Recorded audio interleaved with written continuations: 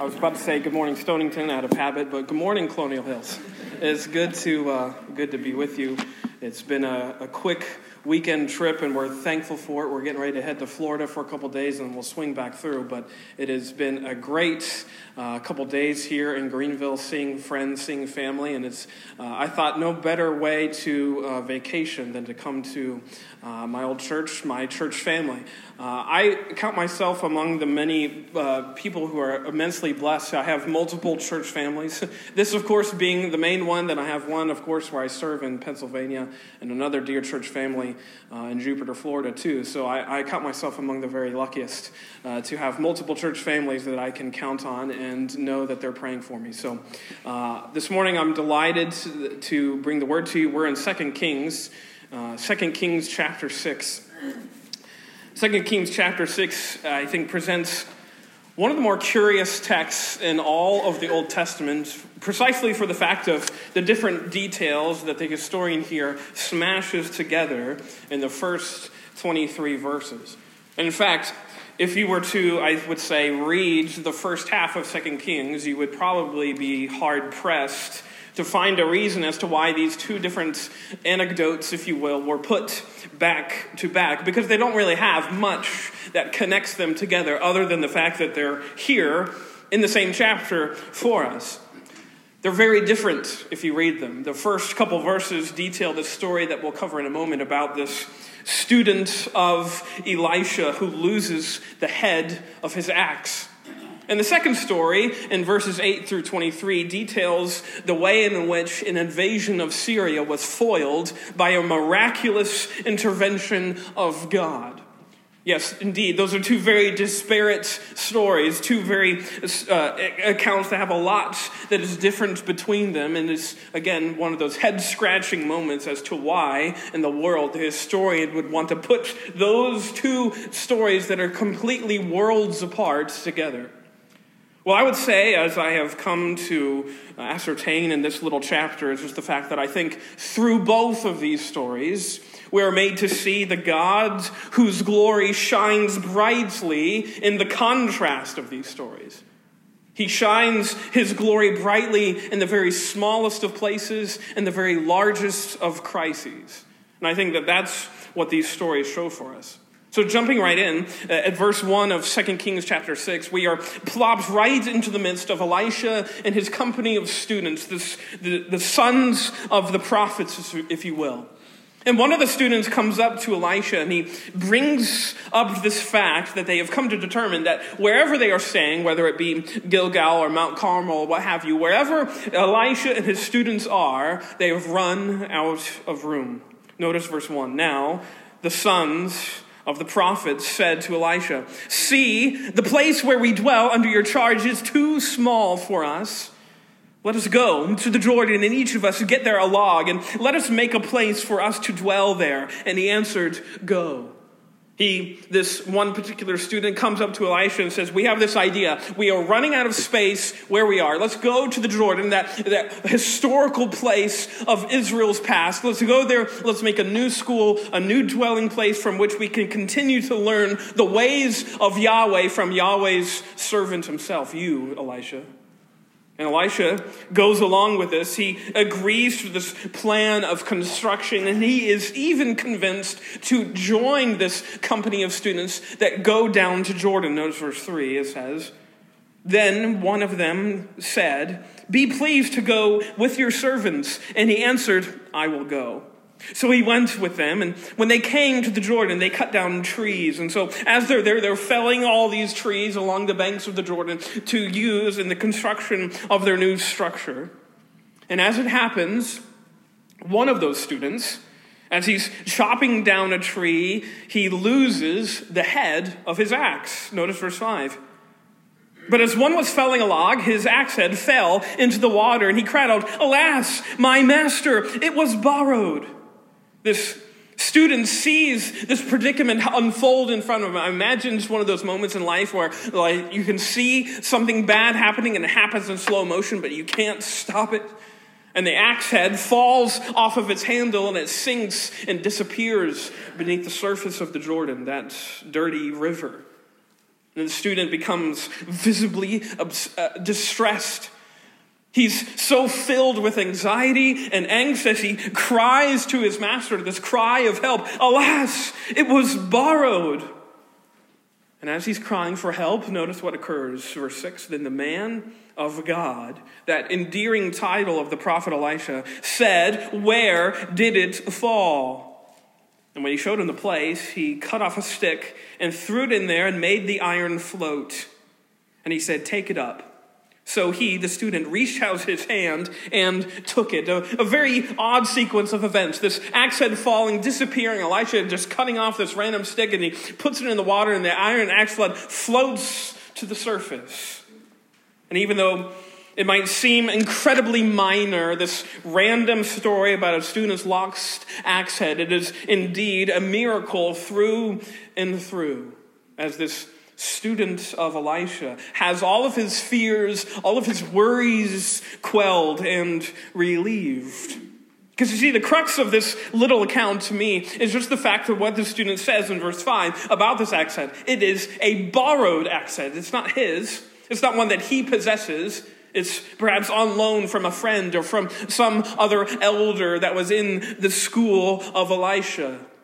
He had borrowed it. And as it was on loan, and then seeing it disappear beneath the surface, he knows what's about to come on his head. If you read in Exodus 22, it means that he has to pay in full whatever was borrowed if what was borrowed was lost. And this is not an axe head that's probably collecting rust in the corner of your garage. Think of it a little bit differently, because some have considered axe heads, especially iron axe heads, to be extremely valuable in these days and age. In fact, some have compared them to be comparable to the worth or the value of a modern sedan.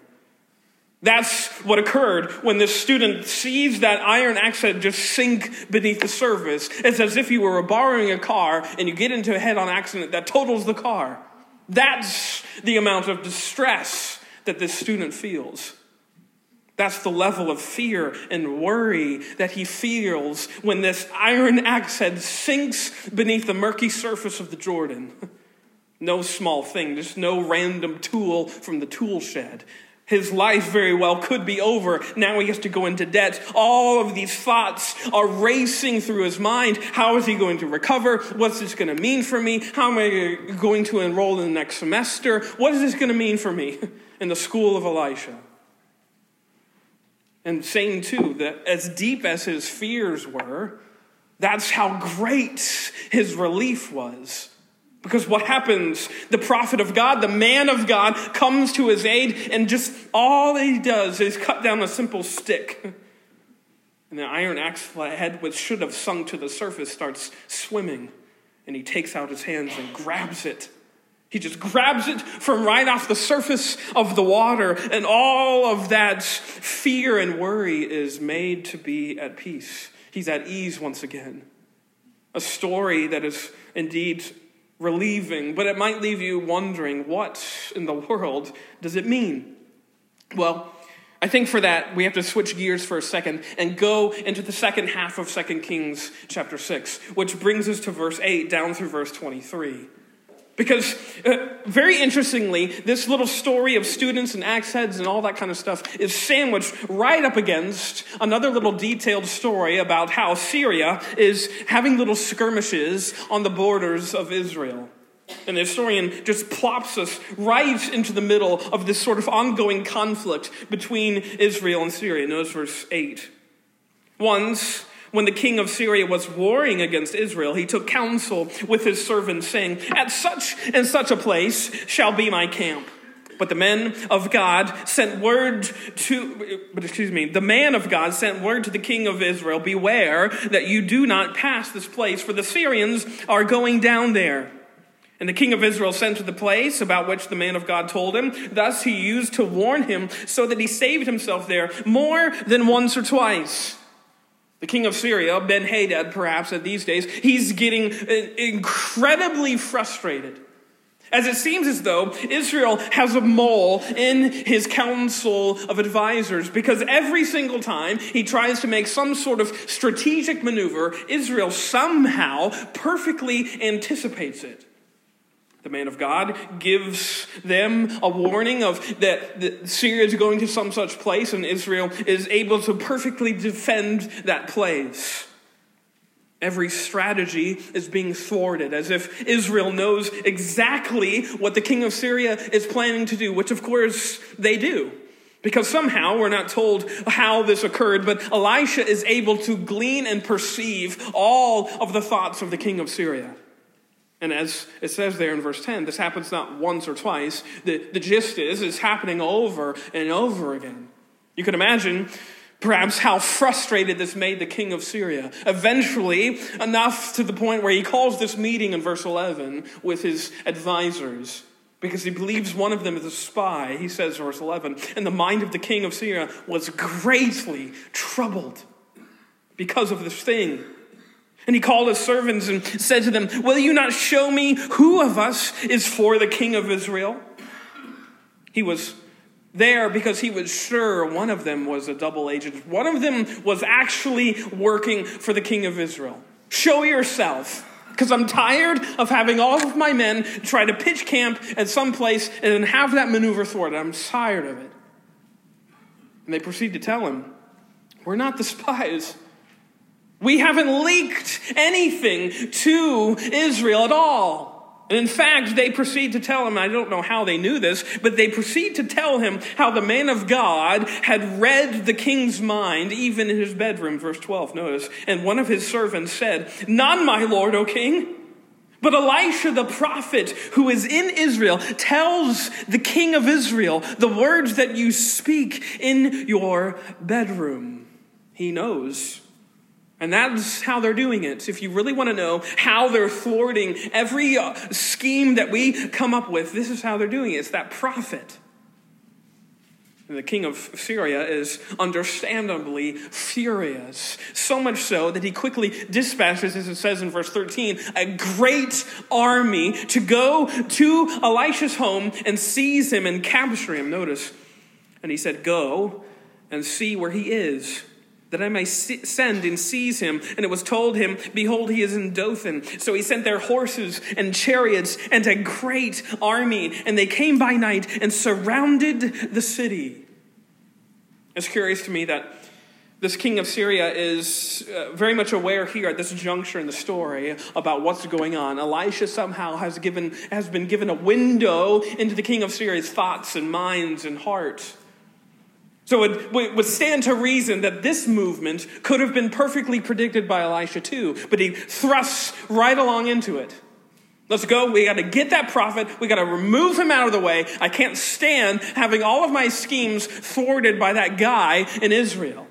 So he goes, sends this army of chariots, and they're marching towards where Elisha was abiding. And it just so happens that this servant of Elisha happens to wake up, perhaps in the middle of the night, and he groggily walks outside. And notice what he sees, verse 15. When the servant of the man of God rose early in the morning and went out, behold, an army with horses and chariots was all around the city. Suddenly, this little servant, he suddenly wakes up. He wakes up and he's roused to action as he's rubbing his eyes, perhaps in the early morning hours, because he's not sure if he can believe his eyes. Because he wakes up and goes outside, and the whole place is filled with Syrian warriors and horses and chariots, ready and seething perhaps with anger. That would be enough to make anyone wake up. And he sprints inside. He goes right back inside, furiously, perhaps panting. He's losing his breath. And he runs into where Elisha is sleeping in verse 15. As he says at the end there, alas, my master, what shall we do? The whole city's surrounded. The servant's words ought to be drenched in fear because he knows the situation looks dire. Their whole city is encompassed by Syrian warriors who are angry, perhaps, because they've been made to march through the night to this very place to seize this good-for-nothing prophet. And the servant is worried. Can you blame him, though?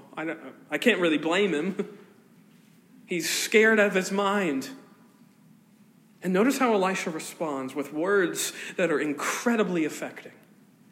Verse 16, he, that is Elisha, said, "Do not be afraid. For those who are with us are more than those who are with them." Which surely must have seemed like a very preposterous thought. And then Elisha doubles down on it. He says, then Elisha prayed and said, "O Lord, please open his," that is my servant's eyes, "that he may see." And so the Lord opened the eyes of the young man, and he saw, and behold, the mountain was full of horses and chariots of fire all around Elisha. Suddenly, the whole countryside, as they're there perhaps out on this porch, and they're looking out and they're worried, they're vexed over all these Syrian soldiers that are dotting the horizon, and suddenly the whole countryside, the sky, explodes with light as a host of angels suddenly reveal themselves. Angels that are not there in robes playing harps, but they're there armed to the hilt. Angels that are ready for battle, ready to do war. That's who shows up in the midst of that early morning hour, which suddenly felt like high noon because of how bright the radiance of that angel army was. A demonstrable reminder for Elisha, but especially for this servant, of who was on their side. What need they fear? What need they fear when this is what is at the beck and call of Jehovah himself? But notice how this sequence of events plays out, because it's unlike perhaps anything you could anticipate. Notice verse 18, because here, as this occurs, Elisha then prays that the Lord would strike this army, the Syrian army, with blindness. Notice verse 18. And when the Syrians came down against him, Elisha prayed to the Lord and said, "Please strike this people with blindness." And so he struck them with blindness in accordance with the prayer of Elisha. And Elisha said to them, "This is not the way, and this is not the city. Follow me. I will bring you to the man whom you seek." And he led them to Samaria. So he strikes them with blindness, and then somehow, we're not told how, he actually goes up to the Syrian army, perhaps, and he leads them away. He actually serves as their guide, and he leads them not further into the city, but he leads them into the wilderness of Samaria, just plots them out in the middle of nowhere. Where eventually in verse 20, they suddenly realize it, and it says, as soon as they entered Samaria, Elisha said, "O Lord, open the eyes of these men that they may see." So the Lord opened their eyes, and they saw, and behold, they were in the midst of Samaria. The Syrian army has been taken off into nowhere, following, as they were blind guides, following this man who led them into the midst of the wilderness again. And notice, in verse 21, the king of Israel sees this as his opportunity to pounce. He wants to strike and lay the hammer down on this Syrian fighting force, but Elisha has different plans. Notice verse 21. As soon as the king of Israel saw them, he said to Elisha, "My father, shall I strike them down? Shall I strike them down?" He answered, "You shall not strike them down. Would you strike down those whom you have taken captive with your sword and with your bow? Set bread and water before them, that they may eat and drink and go to their master." So he prepared for them a great feast. And when they had eaten and drunk, he sent them away. And they went to their master, and the Syrians did not come again on raids into the land of Israel. Very strange sequence of events, as this army is not led to further disaster or to further war. Instead of another fight, they have a feast together. Instead of a skirmish, they start having supper prepared for them by the king's very special chef himself. And here the enemies of God's chosen people are shown the exact opposite of what they surely deserve. And I think there's a word for that. Grace they are given. All in all, these stories are strange. Very strange stories that we have to try to make sense of here in these 23 verses. Because how does a story of a recovered axe head in the creek of Jordan make sense to go up against the story of this foiled invasion? What could God be trying to tell us by pairing these stories together in this way?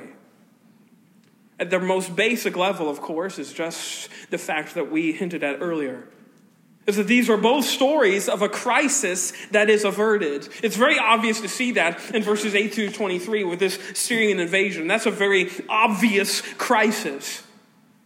But even still, in the first 6 verses, it is a crisis that this student loses this axe head. It is a crisis to him.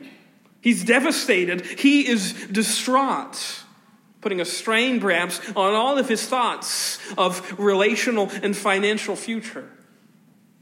And in both scenarios, I think the point is this: who came through to relieve those who are in crisis? None other than Yahweh himself. That's who shows up through the mouth of the prophet, and that's who shows up in that demonstrable display of that heavenly host of angels that peppers the sky. Which is just to say this: I think what this whole half of this chapter shows us is that notwithstanding the degree of crisis that you and I endure, the same sovereign God is sovereign over it all, no matter what. And he's interested in it.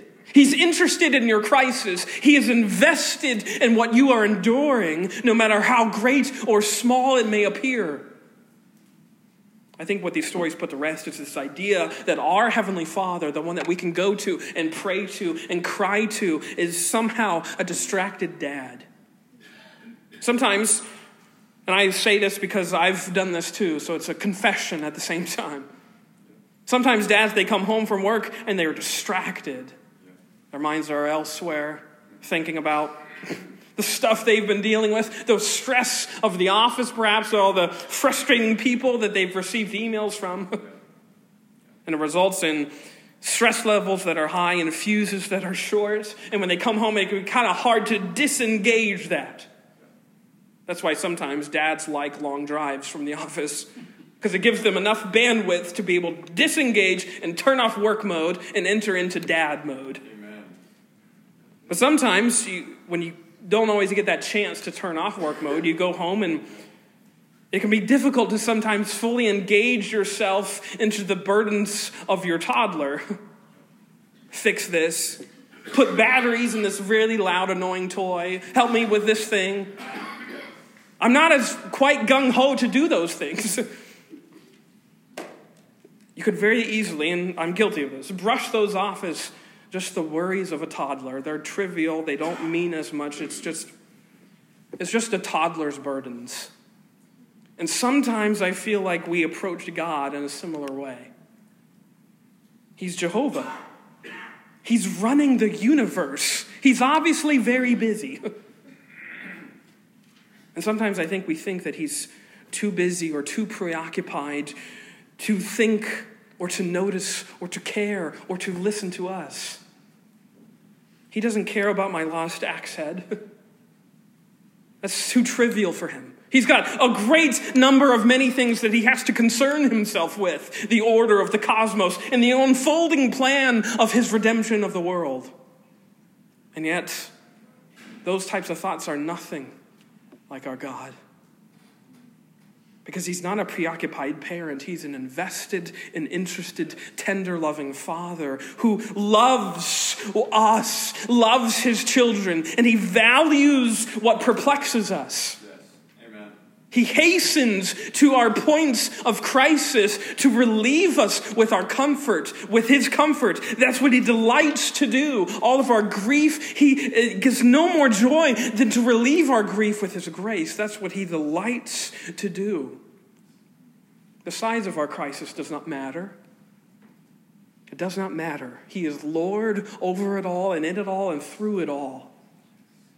When Natalie and I were living in Davie, Florida, we had just moved there from West Palm Beach, an hour south, to Davie to take up a church position.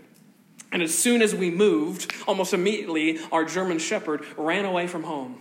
I can't really blame her. We were moving from a place that had a lot of property where she could run and enjoy herself and kill animals to a very dime-sized property of land. And she was probably going stir-crazy, and she ran away.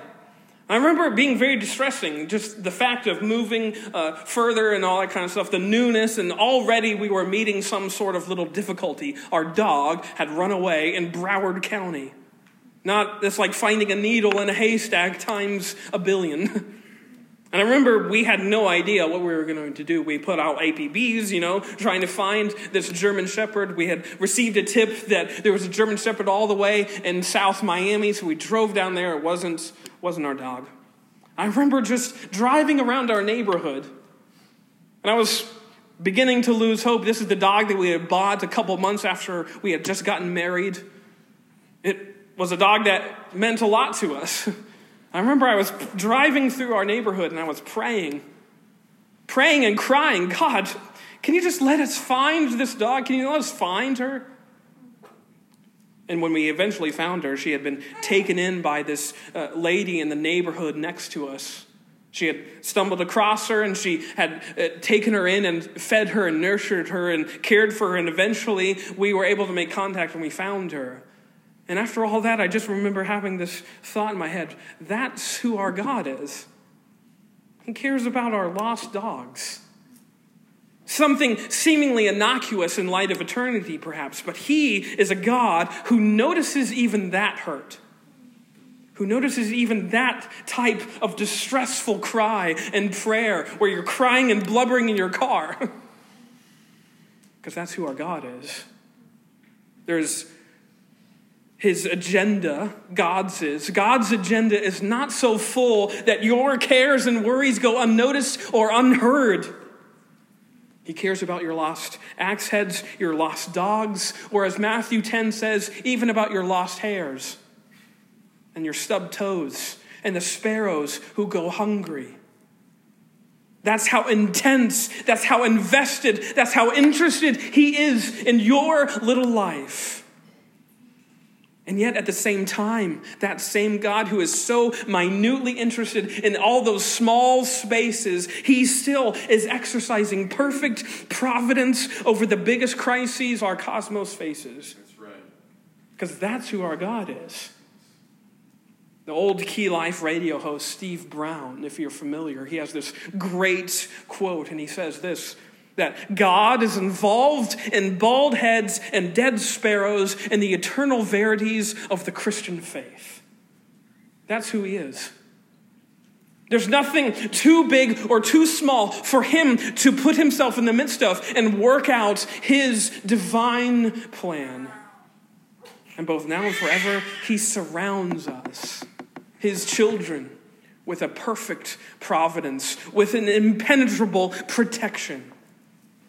As the letters of John, 1 John 4 says, he who is in you is greater than he who is in the world. Or as Elisha here says, do not be afraid, for those who are with us are more than those who are with him. Maybe we haven't seen visions of armored angels. If you have, I want to talk to you. Maybe you haven't, though. But even still, God's care for you, God's mindfulness over you is just as certain and just as true as it was for Elisha. The same sovereign God is watching over your soul, is watching over all of your days. The power and the protection and the providence of God and even his purposes has never once, even by the minutest little degree, once been upset or shaken. Not even the last couple years. None of that has done anything to alter his manipulation, his control, his domination over this world of ours. He has not lost an ounce of his sovereignty, an ounce of his control, and yet, even still, he has not lost an ounce of his interest in you and what you are enduring. You see, the Putins and the Bidens and the North Korean tyrannical rulers, they think themselves the movers and shakers of our world. But you know what God's doing? Psalm 2 says it for us perfectly. He is on a throne in heaven chuckling at the plans of puny little men who think themselves to be rulers, because that's who our God is. He's laughing at them. laughing at those who think themselves movers and shakers, as he is the one who is sitting up there, laughing at their pitiful power grabs. Because there is only one mover and shaker of our days. There is only one architect of history, and his name is Jehovah God. He has all of this in his sovereign plan.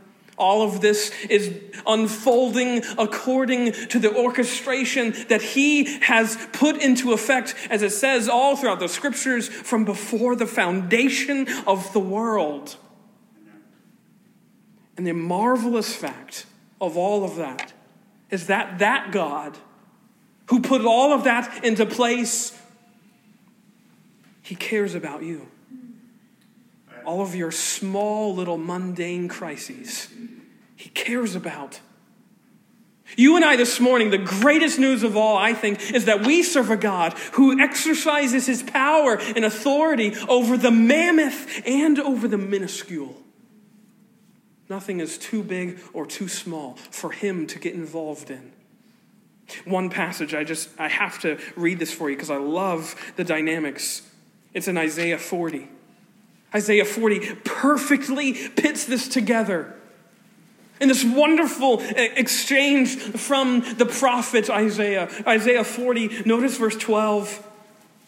As he explodes into this description of who Jehovah is.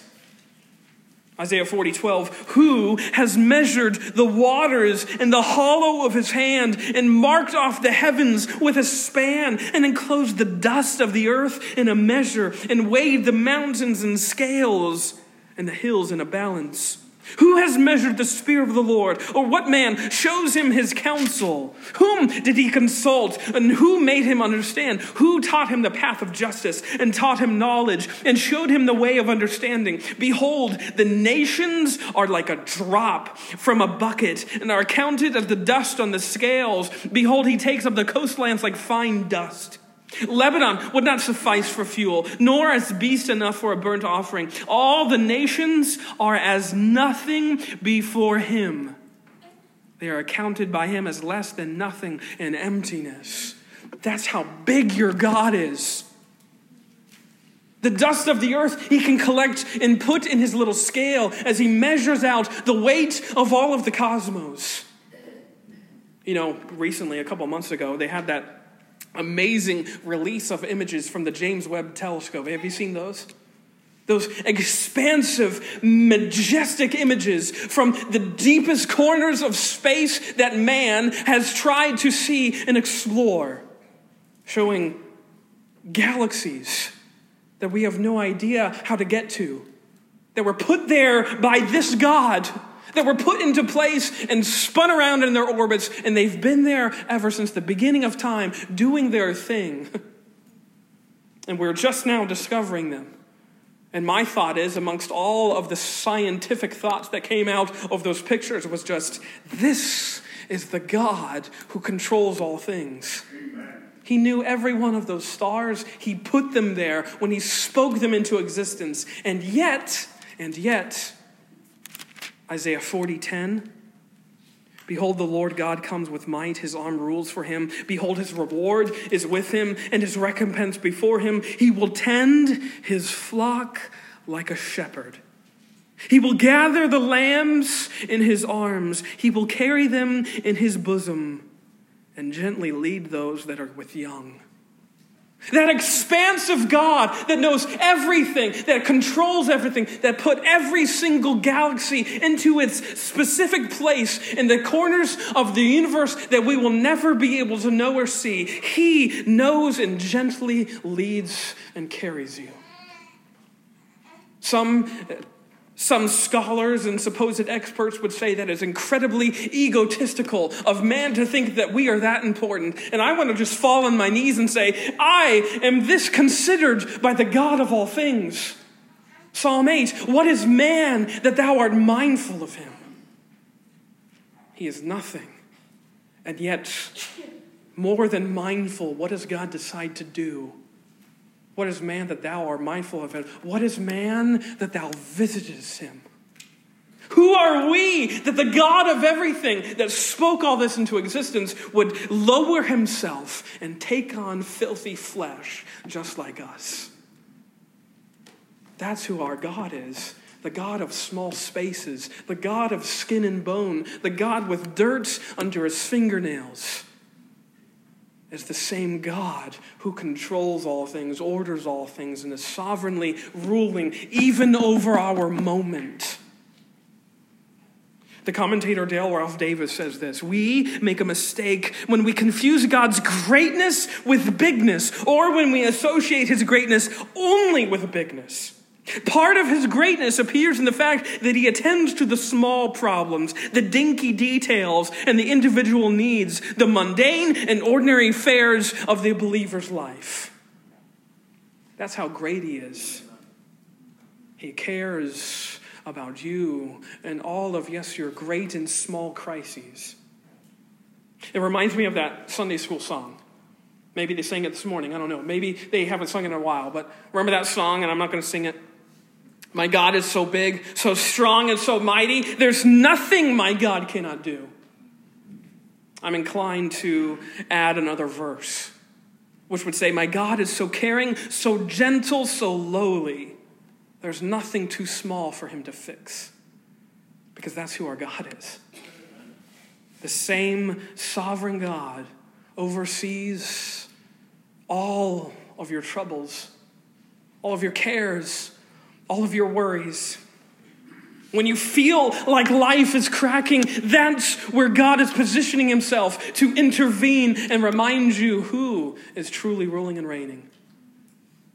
When you are frustrated by some coworker, by some classmate, when you're feeling the weight of your credit hours, who is a God who cares for you? This same sovereign God who loves to go after lost sheep, to go after lost axe heads, and who loves to remake the world in his sovereign grace. This is our God, the God of big problems and small places. Let us pray.